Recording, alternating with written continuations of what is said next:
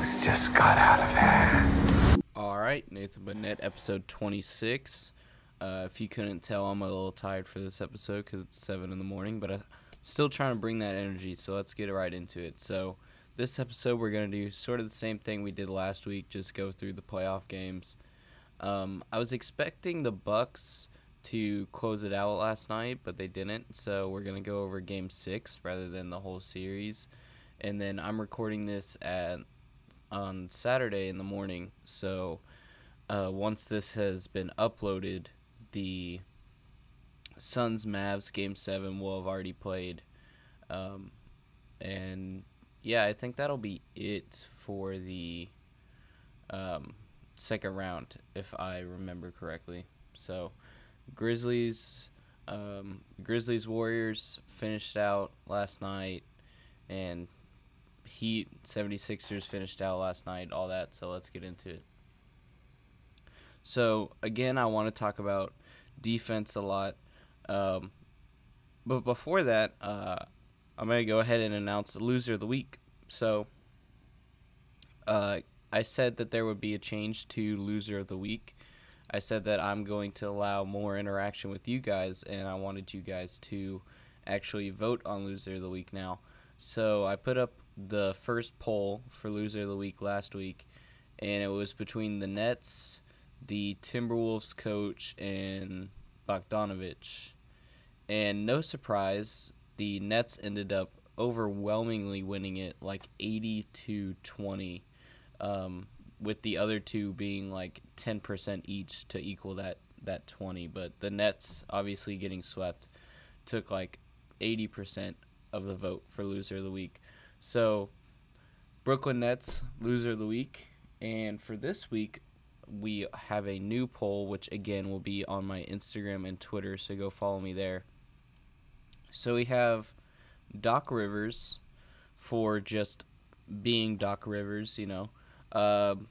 Everybody was joking about he's just a terrible coach, just straight up. I've made videos about him. I'm debating making another video about him because he's just a bad coach. He doesn't deserve to be a head coach. And the 76ers just announced they're going to re-sign him as head coach, which is just a terrible idea. But everybody was saying, you know, he's riding that 2008 championship with the Celtics, and I completely agree. And in the video that I did make about him, he doesn't even deserve that 2008 championship either. You know, that was all the assistant coach. So he's been riding an achievement that he's not even really responsible for like almost 15 years at this point. And he just should not be in any coaching position in the NBA because he's just a terrible coach. So Doc Rivers in there, not really for anything specific, just being Doc Rivers for loser of the week. And then the second one is actually from the same team, so James Harden. James Harden, of course, had atrocious shooting for Game 6, where the Heat beat them and eliminated them.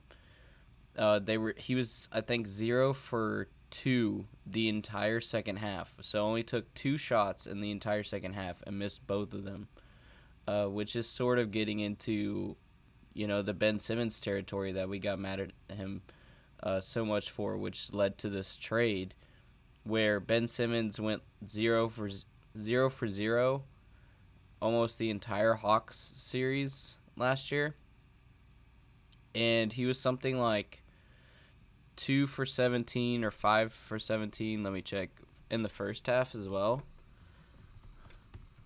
Let me just double check it real quick. So he went 4 for 9 and 3 for 7 the whole game.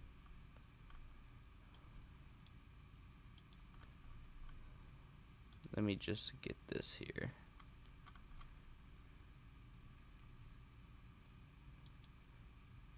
I want to try and get Basketball Reference because I love Basketball Reference and I use them. So,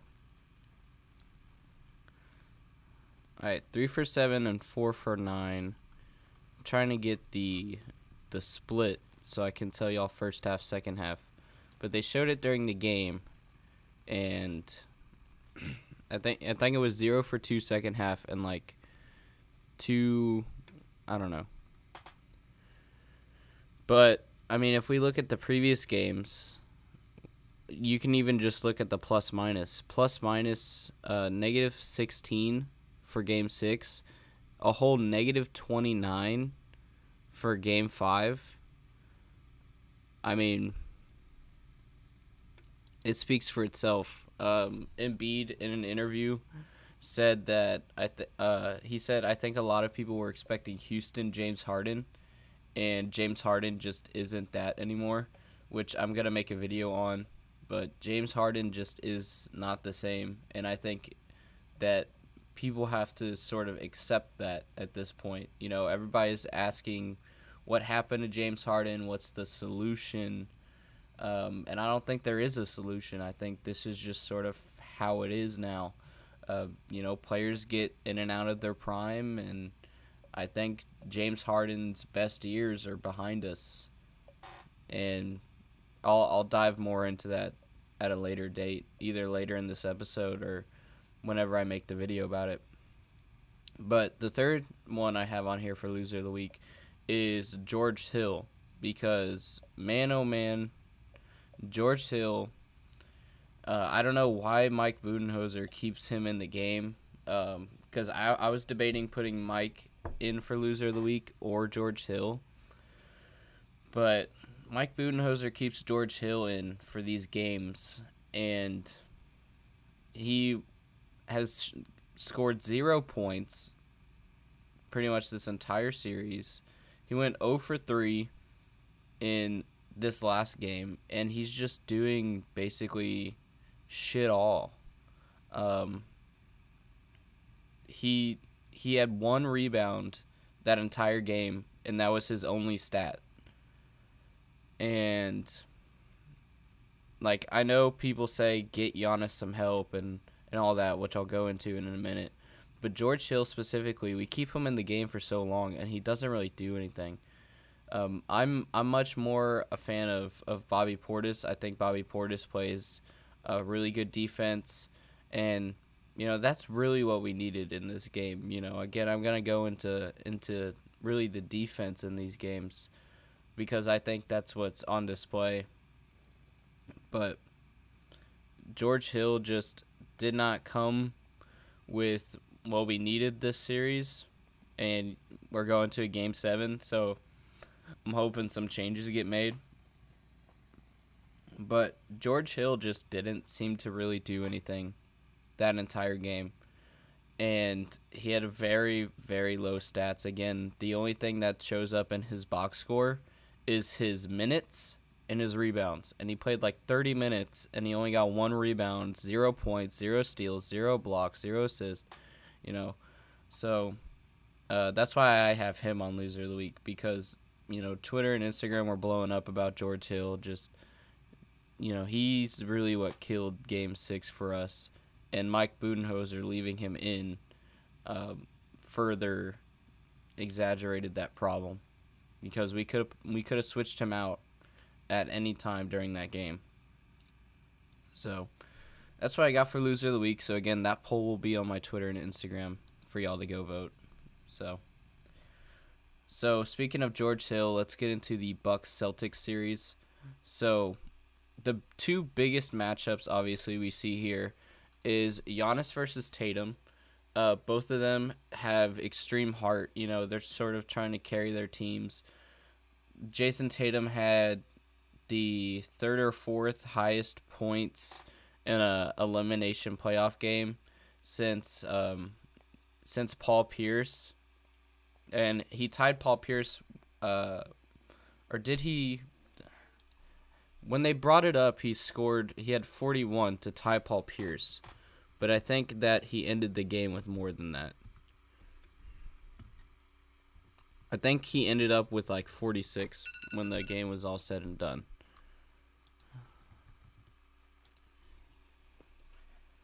Yeah, so he had 46 points, and the most points by Celtics player in elimination game. We can go to that real quick.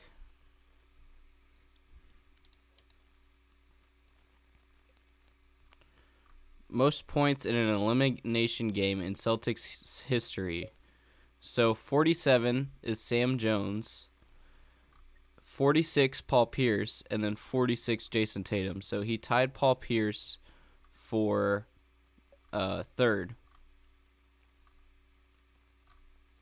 But on the other end, we also have Giannis as well, of course, dropping, was it 44 and 20? Let me check just one more time. I had this stuff written down, but I don't know where my paper went, so I apologize.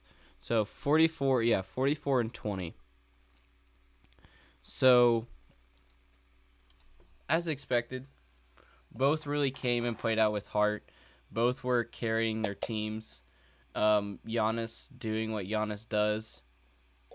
And I think we got to see a lot of his jump shot these past couple games, whether that be a good or a bad thing, because I know it was a big issue in Game 5. You know, we kept leaving, the Celtics kept leaving the Giannis open on the 3, and Giannis would just get this big, massive boost of confidence inside him, being left open. And so then they would just let Giannis shoot the 3, and then Giannis would miss it. And everybody, was telling Giannis, stop shooting the 3, go through the paint like you always do. So it's good that Giannis has a good jump shot, but I think that he's trying to do too much with it. And anytime he gets open to take a jump shot, he just decides to go for it. And a lot of the time it just doesn't work.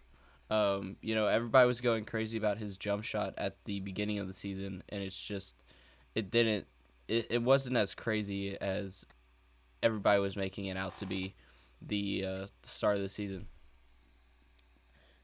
So Giannis, the first 40-20 game since Shaq, and I mean, again, that just goes to show Giannis can't do it all on his own. Giannis is putting the team on his back, and we're still losing. And I made a tweet, and if you want, I will read the tweet out right now. But it was something along the lines of, no matter if the Bucks or Celtics win, Giannis is still the greatest player of the league because of what he's able to do like that. So I said, despite the loss, Giannis is still the greatest in the league. 44 and 20. The first 40-20 playoff game since Shaq. And this is the next thing I want to get into in the Bucks, because this is the rest of my tweet. I said, if Drew was more aggressive defensively, we had that.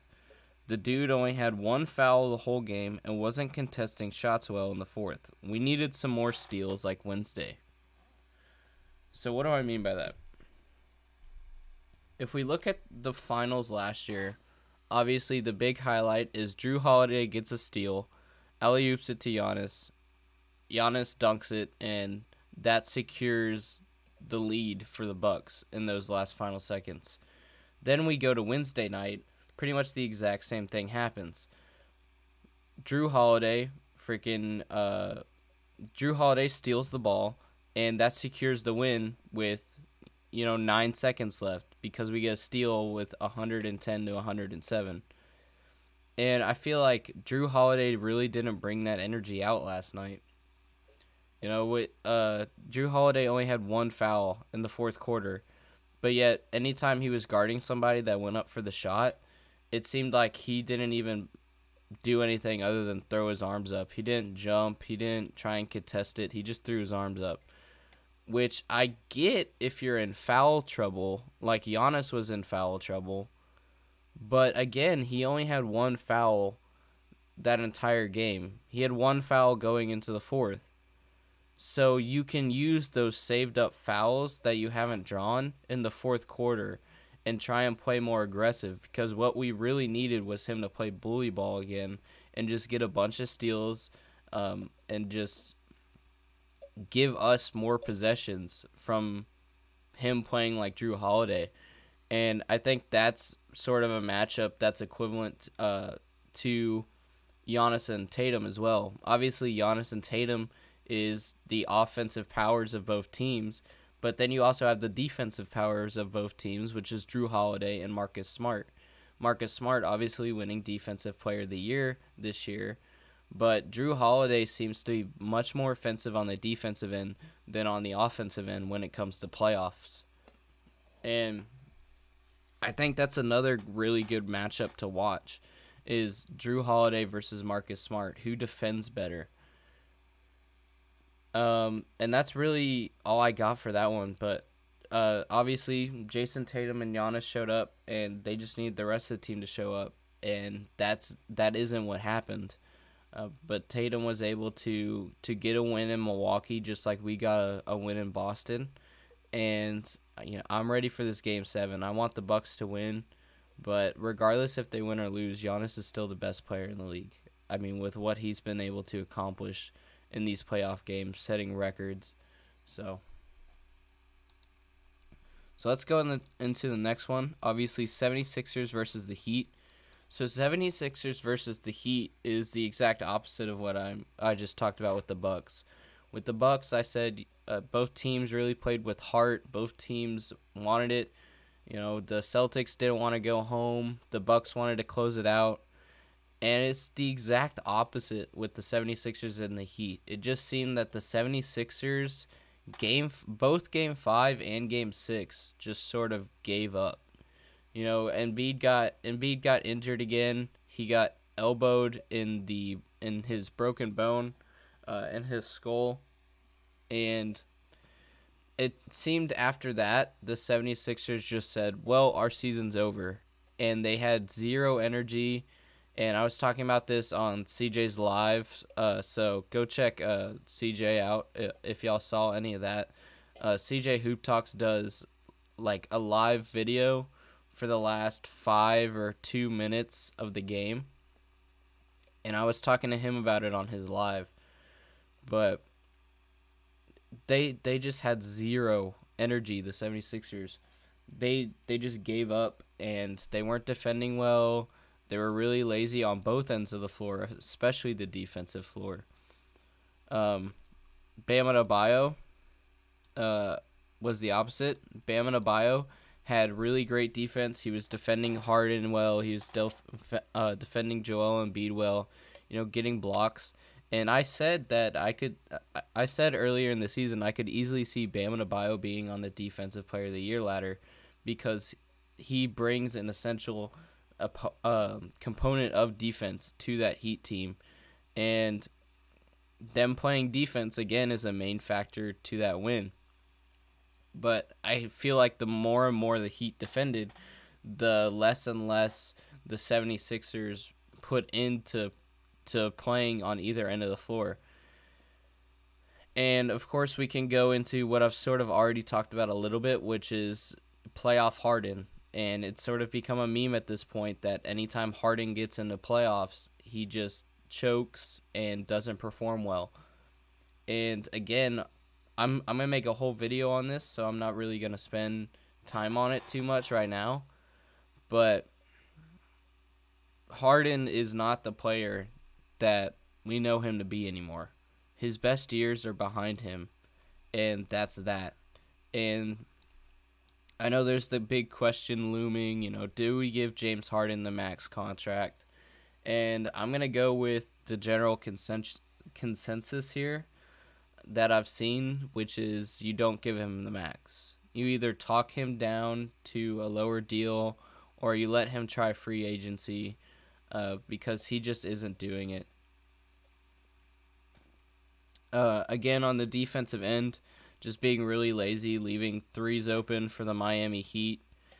And the Heat just pretty much took any points they wanted because after the first quarter, it just seemed like the 76ers didn't care. They were like, our season's over, and let's just run out the clock and let this be over with so we can all go home. And there was a tweet by StatMuse. StatMuse made a tweet that said the Kings have been to the conference finals more recently than the 76ers, which is crazy to me. Because the 76ers have always lost in the second round or the first round is basically what that tweet is saying. So I saw some other memes going around as well that was like, do we start the process over again? And I don't think we do that, because that's just, again, wasting Joel Embiid. And everybody was getting mad that we were wasting Joel Embiid with the whole Ben Simmons debacle, because Joel Embiid's playing out there basically with no point guard. Well, now he has a point guard, but James Harden, again, just isn't performing. So what can we do to get better pieces around Embiid again? We thought Harden was going to be it, and he just isn't it. So Harden, if he goes to free agency, we don't get any pieces for him. So that's just a question. What do we do to help Embiid out? And again, Doc Rivers, just terrible coach, and I can leave it at that. And Jimmy Butler, he made it personal. He used to play on the 76ers, and I'm sure he'll get fined because going into the tunnel. He made a point about that. He said, y'all chose Tobias Harris over me. So there's that old story that Jimmy Butler was on the bench on the 76ers, and he said, let me play all the starters, and then he ended up whooping everybody. Or was that on the Timberwolves or the 76ers? Hang on. I don't want to get the story wrong.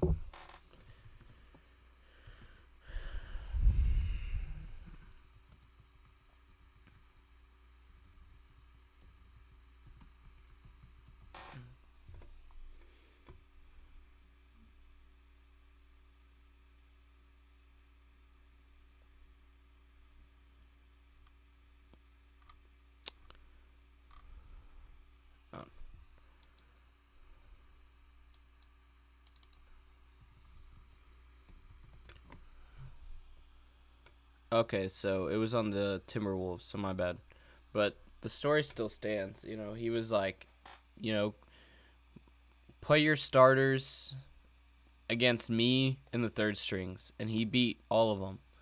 And so he demanded a trade, and the 76ers, they let Ben Simmons control everything. And Ben Simmons said, I wanted to be the star of the team, let Jimmy Butler go.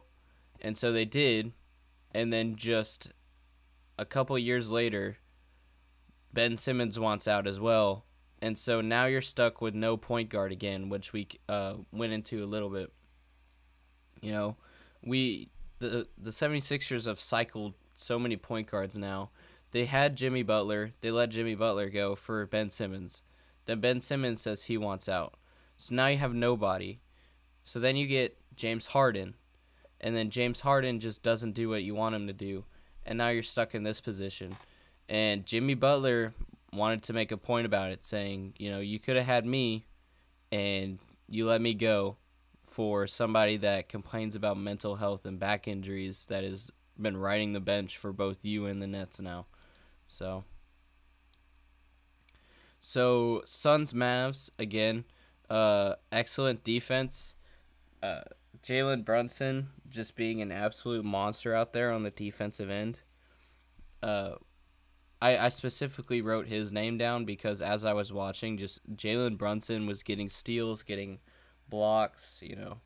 He was really pressuring CP3 and other players. So the Mavericks, again, much like Jimmy Butler, made it personal because of the whole Luka Booker debate.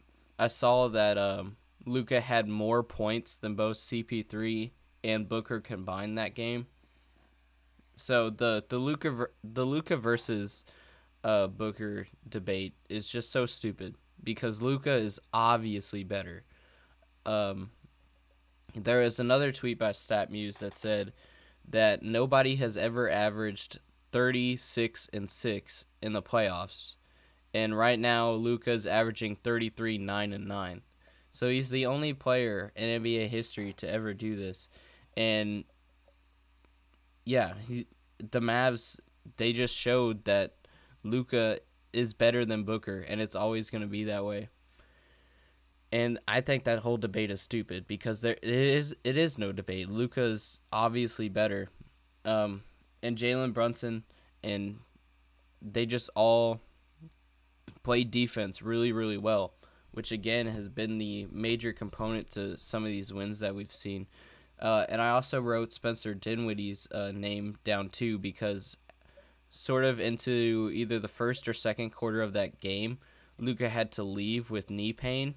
And while Luka was dealing with that, Dinwiddie was hitting threes all over the place. He was able to secure the lead for the Mavs while Luka was out and sort of help the Mavs not blow that lead.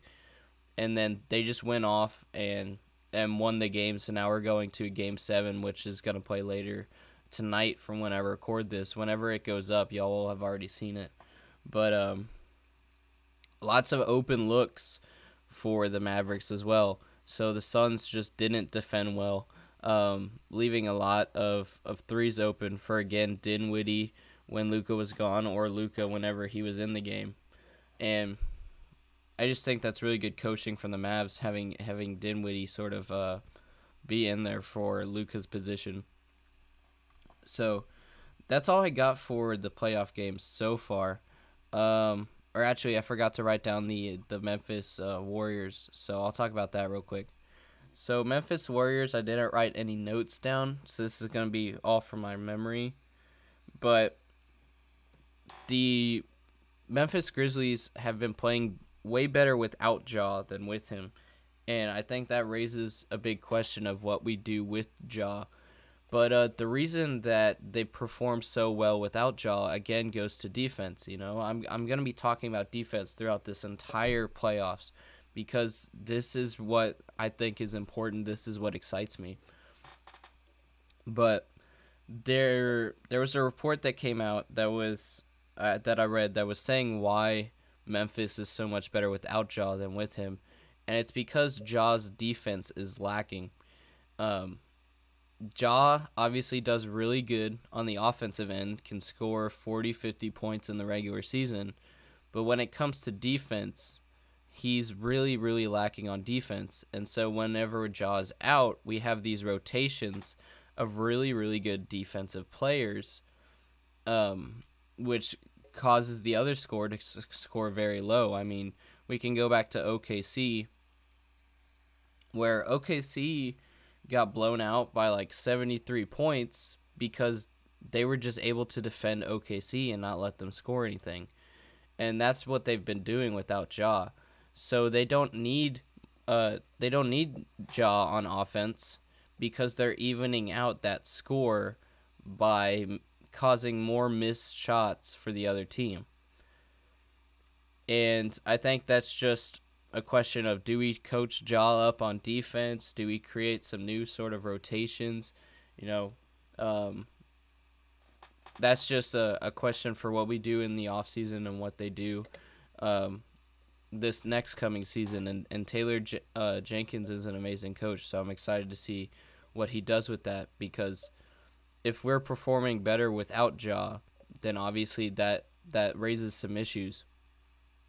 But still wasn't enough last night, because no matter how well you defend, the Warriors are still the Warriors, and they're going to do what they do best. So Warriors came to their home court, and they shot the same way they always do, from behind the arc, and they were able to close it out.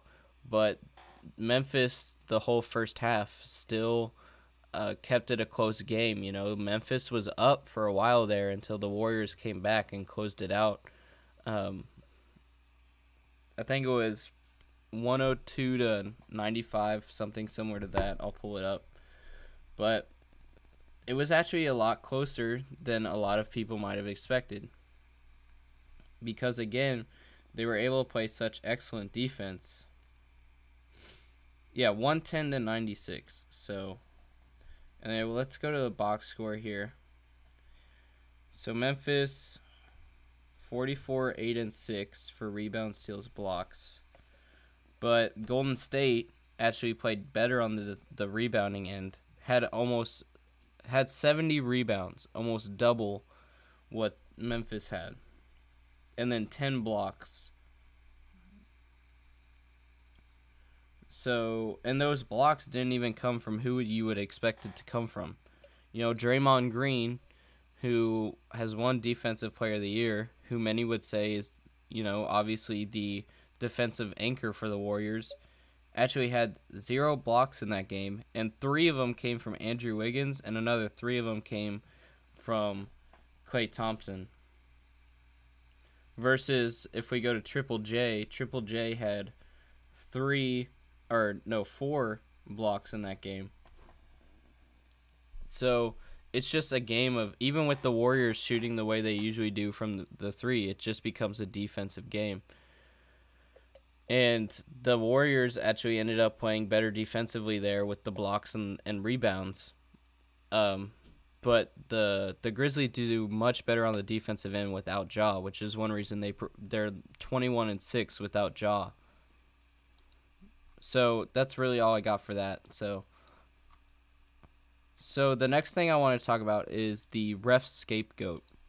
So I've talked about this a little bit with Swiss Eel, but the refs really get a raw deal in these games, because anytime that anybody does anything bad, the first thing we point the finger at is the refs. Do the refs deserve it a little bit? Absolutely, because I remember in the Bucks game, they tried to give Giannis a charge for his 5th foul, which would have taken him out of the game, and they ended up challenging it, and it got overturned. So do the refs do dumb stuff? Yes. But anytime that a player gets a foul or anything like that for the home team, immediately the court starts chanting, you know, ref, you suck. No matter what court you're in, I feel like no matter what NBA team rivalry you have, you know, the Spurs versus Lakers, you know, Golden State versus Cleveland or whatever, I feel like every single NBA team sort of has the same enemy, which is the refs. Which, when you think about it, wouldn't make much sense. If you think that the refs are against your team, then they would be for the other team. But if both teams don't like the refs, then that doesn't really make sense logically. But anytime anything goes bad in a game, the first thing that every fan points to immediately is the refs.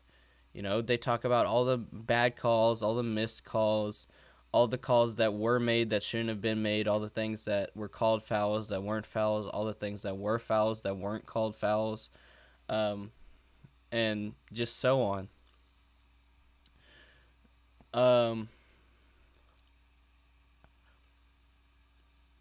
I just completely lost my train of thought. I think the refs, obviously, do they do things that deserve criticism? Absolutely, because they make dumb calls, and that's the reason we have the whole challenge. But I feel like sometimes the fans can be too hard on them, because, I mean, again, anytime anything bad happens, it's just ref, you suck. And then anytime a team loses or anything like that, it's, you know, Bucks versus refs, Celtics versus refs, Suns versus refs. They never want to actually dive into what a team did good or what a team did bad. They only want to focus on the refs. And I think that takes, you know, a significant toll on the refs, obviously. And you could say, you know, it's part of the job, but it shouldn't be. You know, we should be a little bit easier on the refs because, you know, they're human as well. And again, I talked about this a little bit more with Swiss Eel. So I defended the refs a little bit because I do still have my gripes with the refs. I think the refs can be a lot better, and that gets into the whole NBA becoming soft debate. But we shouldn't be screaming at them after every single call, you know. So the last thing I got on here, this is going to be a bit of a shorter episode, is the change to awards. So we have a new conference finals MVP, and I've heard some mixed reviews about it. Some people think it's dumb. Some people are like, oh, okay, cool. who do I think will win it this year? If the Bucks advance, I think it'll obviously be Giannis.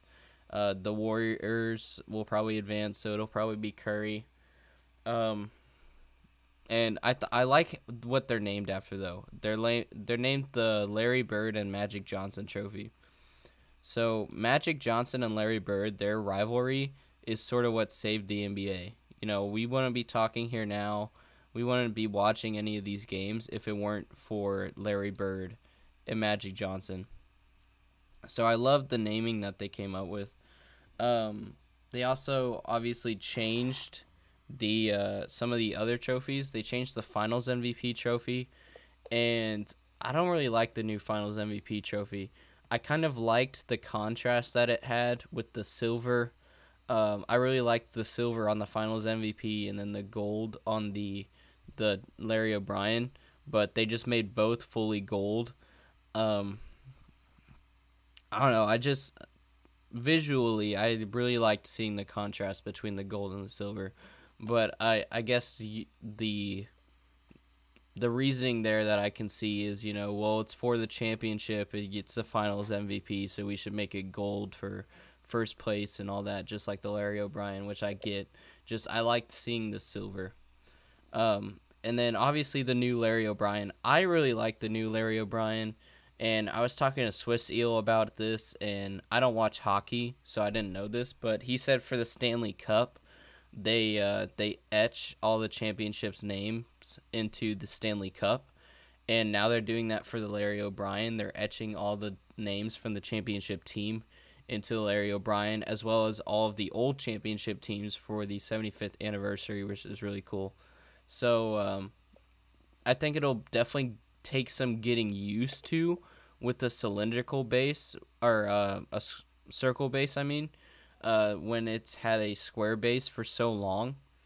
But in regards to having the whole names etched and everything like that, I really enjoy that. I think that's going to be really cool. And it helped me come up with some ideas of my own that I may want to do for the channel, but y'all are just going to have to wait and see for that. So, Game 6, Mavs versus Suns tonight.